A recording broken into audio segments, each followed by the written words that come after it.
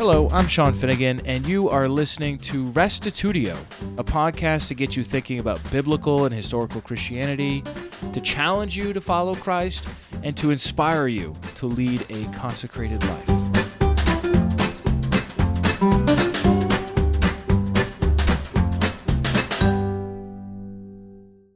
This is part 2 of our series on God at Work in Kenya, with a focus on Kingdom Life Ministries and Maurice Chihilu.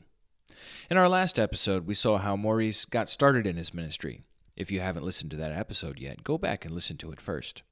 Today, we'll hear about some of his major challenges, his emphasis on the Great Commission, and a little more about his needs for growth.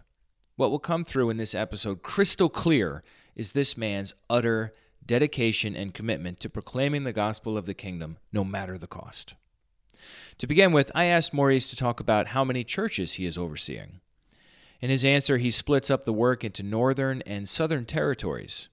He works with the northern region under the name Kingdom Life Ministries, whereas the south is under the oversight of James and Amos. You'll hear why in just a moment. I'm accurate on figures in the northern region, and I wanted just to mention but a few that are directly under my oversight. We were able to visit very few in our round trips recently. So we have a church in Kiminini, we have a church in Kehancha, we have a church in Navaholo, we have a church in Msembe, we have a church in Kapkechui, we have a church in Seremi, we have a church in Kakuma, actually 2 churches in Kakuma, and then we have a church in Maturu, which is the current head office, we have a church in Eldoret, we have a church in Kapchabosei, we have a church in Nandika, we have a church in Matungu, we have church in Bungoma and Kiminini. So that makes it about 15 active churches that are fully functional as congregations. And then in the south, how many? In the south, if I can remember very well, we visited but a few, around 6 by the time we did the round trips, but there were many more. I can remember Nyabisawa, I can remember Agolomwok, and many other names that they are a bit scattered. And then we have Kilgoris, where James and Amos are overseeing. We have Ogembo. And so the details are not with me so much for the southern region. Yeah, but we have a good number of churches and study groups there as well. It could be almost around 15 again. That could make it a total of about 30 churches that are congregations so far. But with the varied study groups of scattered brethren here and there, some of them are Sabbatarians, but we share a larger percentage of the truth in common, but we still fellowship with them. But we haven't... Yes, in the south. We don't have any Sabbatarian in the north. They are predominant in the south, but they are part of these groups. So that for that very purpose, that's why we decided not to just to split the work into 2 for ease of management, because of these other details, because we are not Sabbatarians and there are groups there that are mixed up and we cannot stop them. But as we work together for the unifying of the body, along the way we would find a working formula that would make us one body that would spearhead this truth without these barriers and divisions. Yep. I really appreciated Maurice's heart here on the whole Sabbatarian issue. He sees the southern group as true brothers and sisters in Christ, even if they disagree on this important issue. Maybe we could learn from this broad-mindedness in our own context today. Anyhow, next I asked him about his greatest challenges and what he is doing to overcome them. I found his first challenge intriguing. It wasn't persecution from Muslims or the government or even financial needs, but persecution from other so-called Orthodox Christians. I wonder if you can relate. Here's Maurice.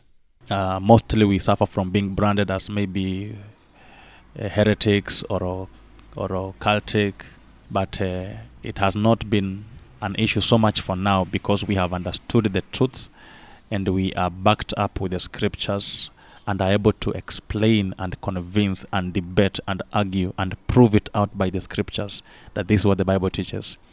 It was a problem before, while we were still struggling to learn and study.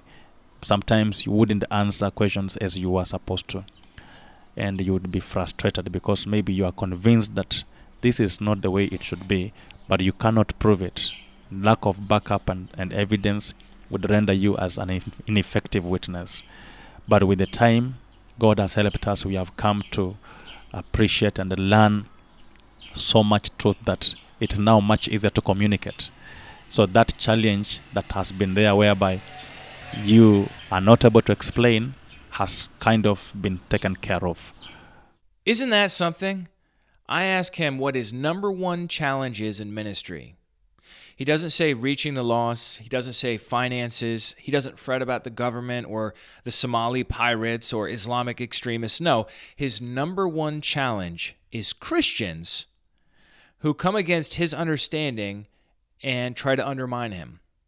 That just blows my mind.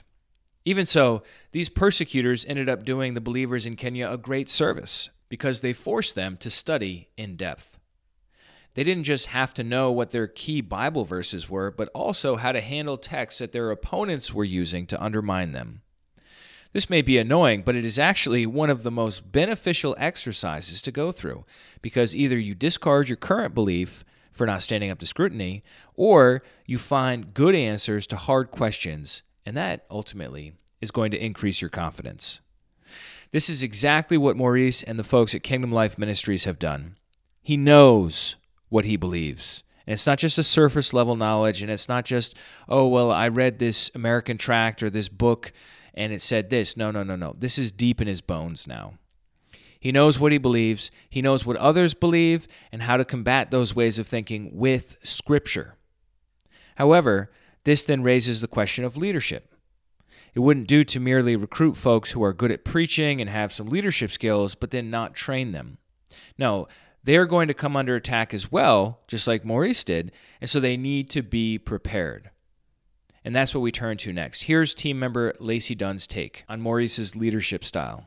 I've been really impressed with the commitment that a lot of these leaders especially have spiritually. They're very interested in sharing the truth. They're not shy about it at all. And to me, that's very inspiring. Not only are they interested in sharing the truth with their congregations, but they're really taking the time to invest in their leadership. That way others can follow in their footsteps and they can continue growing that leadership.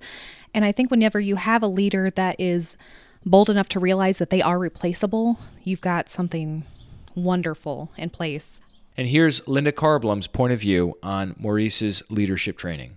He seems to be very grounded and has nothing but passion for the truth and getting the truth out there to as many people as he possibly can in his lifetime, and duplicating his efforts through other people in teaching them how to do that and how to lead and how to bring others to the knowledge of the truth. That's everything that he's about, it seems to me. Here's Maurice again. It's important also for fellow believers with whom we share in this hope to be well equipped, to have a thorough knowledge of these truths, because they cannot share them if they are not effectively equipped. We have invested locally at our own level in training. We use our local church meetings. We use our local Sunday services. We use our local church programs that we create as need arises. And we come together to try and bring people together to share and teach them from a centralized place. That has helped us a lot. When we send them back to their churches, they go back with the convictions, with the truths. We have also tried to visit them in their local assemblies and congregations and introduced a number of these truths to them from their local homes. We've also tried to bring those pastors together and kind of take them through a training so that they are also well versed with the scriptures and with the basics of the teachings that we are talking about. So that challenge, to a greater extent, is being addressed. It cannot be terminated for once or at one point, but it's a continuous thing. We are finding ways of handling them, and we are becoming more confident and more bold as we continue to make discoveries and find the truth that relates to what we are sharing together. He said, quote, "They cannot share the truth if they are not effectively equipped," end quote. I wonder how many folks in the U.S. feel equipped to go toe-to-toe with someone who believes in, I don't know, the immortality of the soul or the deity of Christ. We may have some things to learn from our brothers and sisters in Africa. Here's Rebecca Martin. These people are being taught the truth. They really are. They're not being held back on anything. Not only are they being taught it, they're learning it. Someone can teach as much as they want to, and if the person doesn't pick it up, it doesn't do any good. But these people are learning. They're excited about it. I just think it's very exciting to see the enthusiasm and the excitement that the people have about the truth, the real truth, and sharing it with others. Indeed, Maurice's passion for truth was refreshing to see, especially coming from America, where truth, especially doctrinal truth, is terribly out of fashion. In the U.S. now, we live in what's called a post-truth culture, where everyone is encouraged to create their own truth. However, if there is a God, and I'm convinced there is, then his truth is what matters, wouldn't you say? Anyhow, let's switch gears for a moment and talk strategy. Maurice isn't content to grow one congregation. He's very interested in geographic growth, not only in the countryside, but also in the city. Here's Joe Martin. Yeah, one of the things that we did as a team, for the last 2 days, we went to 6 places, and the 6 places were sometimes an hour and a half, 2 hours apart on just about the worst roads you've ever seen. But I can see his vision of, if I have a church plant here, and a church plant here, and a church plant here, it's coalescing, is that the word, into a formidable group of connections that are really important. Because when they walk in, oh, there's Pastor Alicia. Oh, there's Zebulon. Oh, here's Pastor Agree.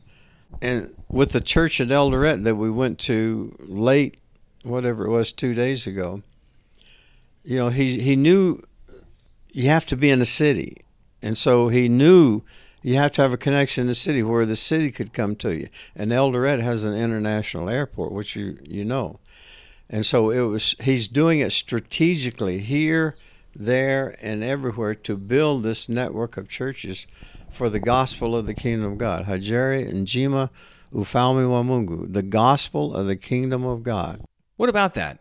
So many of the One God home fellowships and churches we have are not in the cities. Yet, the cities are where people are increasingly moving. It's the easiest way to reach the most people. Maybe we need to learn something here from what they're doing over there. Next, I asked Maurice about his vision for the future. His answer was easily my favorite part of the whole interview. Listen to what he says. My vision for the future of the ministry, if Jesus delays to come, I'm so passionate about the kingdom of God. And honestly, Brother Sean, I have no other business for which I live. I gave up my career just to focus on the preaching of this gospel. I'm investing all my time, resources, and energies to the cause of the gospel of the kingdom. I thought it like this. When I was studying through your links, I think it must have been somebody to do with Dustin Smith or something like that. He said the kingdom of God is a career of a lifetime. So I thought, if I work as a banker, I will at one point retire or leave work. But there is no retiring in the kingdom of God. So it gave me a lot of energy and said, even if I go, I have a guarantee of a lasting career until when Jesus launches the kingdom, we will be priests and kings to serve together with him. That gave me a lot of passion to pursue the kingdom of God. And my vision is simple. I want to reach as many people as possible with this precious truth. Truth be told, that's why Jesus has not come. My convictions were based on Matthew 24:14, when the disciples said in verse 3 that we need to know what will happen, the sign of your coming and the end of the age. Jesus talked about many things that would happen that would point towards the end of the ages. But there was this one specific thing. He said that this gospel of the kingdom will be preached to all nations as a witness, and then the end will come. So I felt like God convinced me, like many messages have been preached, but the gospel of the kingdom has not been preached. And that's why Jesus is tarrying. So I said, now I got a job to do. I will commit my entire life to the preaching of this message. Ever since that time, I have never looked back. Whatever opportunity and time God has allowed me, I share the word of God passionately, so devotedly. And I believe I would be lying if I would say I have any other plan for this ministry other than to find ways of reaching many people with this truth and help them reach many others and prepare them for the coming of the kingdom of God. Ladies and gentlemen, that's dedication. That's passion. You know what that reminds me of? It reminds me of when Jesus said, "No one who puts his hand to the plow and looks back is fit for the kingdom of God." Luke 9:62. Maurice is not looking back. He doesn't have a plan B. He's totally focused on proclaiming the kingdom from village to village. He himself said, "My vision is simple. I want to reach as many people as possible with these precious truths." What a life statement. What a vision statement. I wonder, is that your mission as well, dear listener? Of course, not everyone is called to leave their jobs behind and go into full-time ministry like Maurice has, but we are all on the same mission, aren't we? Some of us need to speak up more. Some of us need to get more involved locally or maybe online. Some of us who have means need to fund the work going on here and abroad. We all need each other, and this movement is spreading. So let's get on board with the mission Jesus gave us to preach this gospel of the kingdom to all nations before the end comes. Next, Maurice talks about a second challenge he faces. The other challenge now is as we carry out these initiatives, definitely you realize many African setups, we are still a little bit behind in terms of capacity, and execution becomes rather tricky, much as we have the will and the determination. But we realize we encounter challenges such as we lack enough capacity, we lack enough resources. Sharing these truths involves some dimension of costs. Like, for example, I have been running a simple training. It forces me either to visit the pastors and their students in their local churches, which is quite apart from each other, distance. And you realize that those students cannot come at the head office as and when they are needed to attend classes. We are offering these classes for free. We are not charging anything, but just the facilitation, either to get the teachers to the students or the students to the teacher, and a few resources. We need, like, most of them do not have access to smartphones, which we rely on heavily for connectivity and research. Most of them do not have computers. Most of them do not have access to internet. So you realize if we are doing our researches, we don't have other aids or teaching materials and resources that can help us. It is the responsibility of the teacher, and I have been doing this most oftenly, getting data just to be able to have access to internet and download bunch of materials and information, have them into hard copy. We have to buy a few stationery to facilitate that. We don't have printers that are able to handle volume works. You need to do some volumes for the kids, for the students. You need to have at least some kind of facilitation and resource and to build that kind of capacity. However, that said and done, and fuel is expensive. Yes, fuels, traveling costs here and there.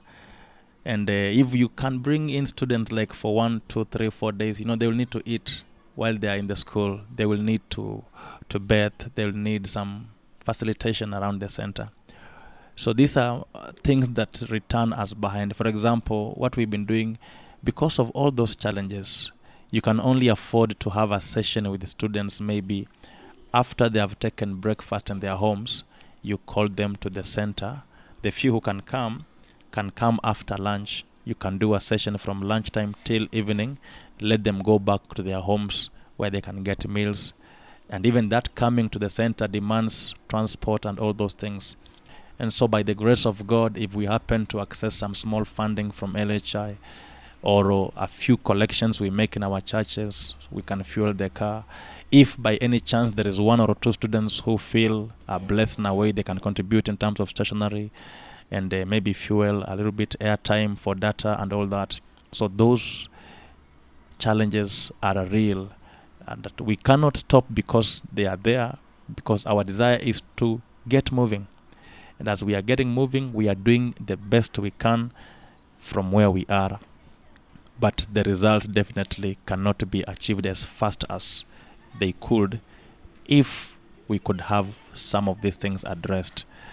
Now, we cannot have a specific person we can say you are the one to address these things, but we are praying to God and trusting that as we share our vision and our burden and our desire, God can put this burden maybe on somebody's heart, as many as have a desire to spread the gospel to reach many people. And that can become a possibility, and this work can move on well. Number 3, it is still related in the same manner. Most of our congregations, if you happen to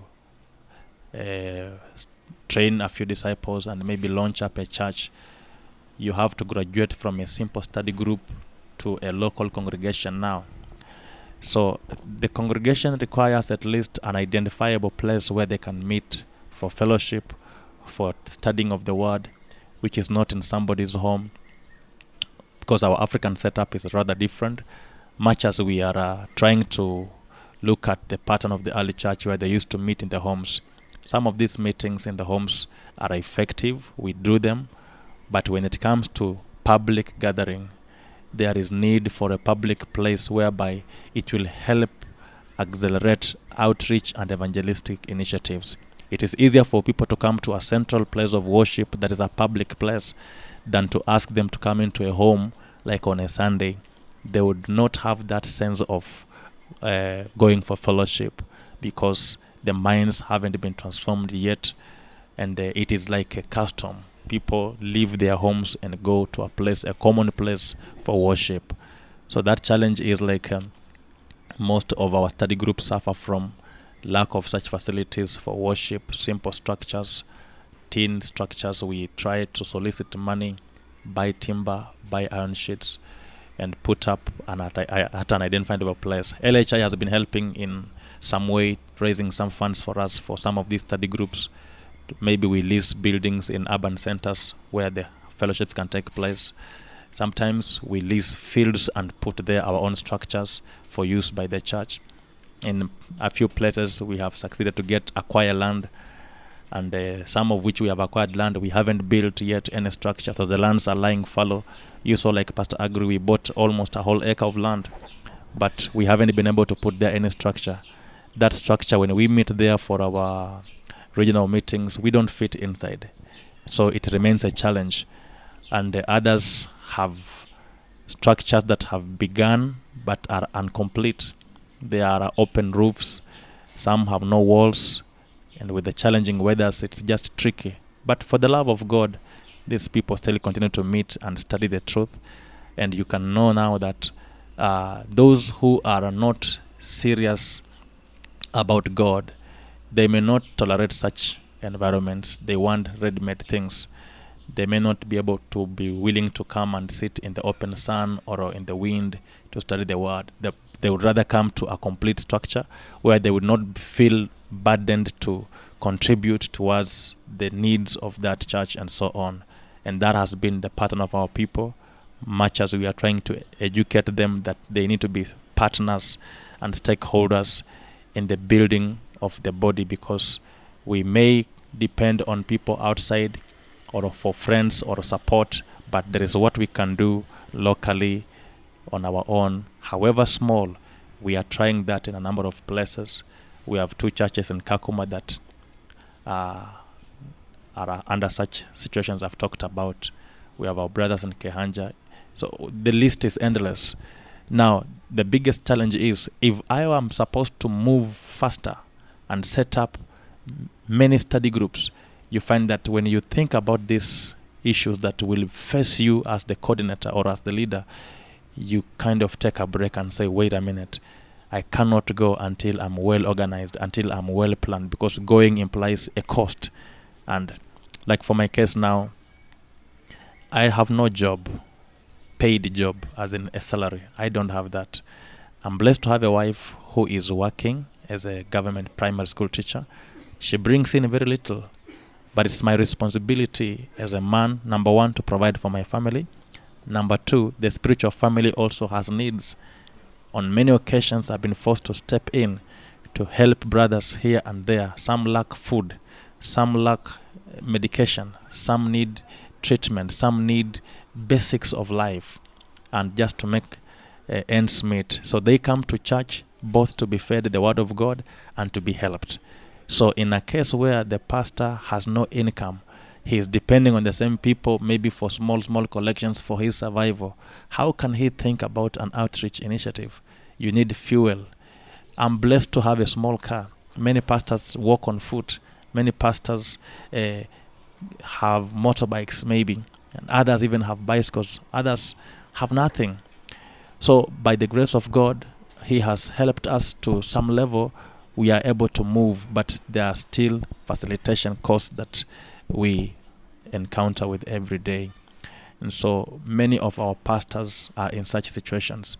Unless one is able to use his brain and think and find a way of earning an income in a noble way, many people look down on such pastors because they think they cannot help them, because they are unable to help themselves. I know I need to be working.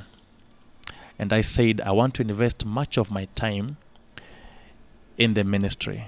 And so I have to find a way of redeeming that time so that I don't work for money, so that I can have something I can do that can guarantee me an income at the end of the day or the month, so that even when I'm committing myself to ministry work, there is something, either an activity or a trade, not necessarily a white-collar job, that is guaranteed to bring in some small income that can help my personal expenses that the church cannot take care of. These are plans that I have with the education I have.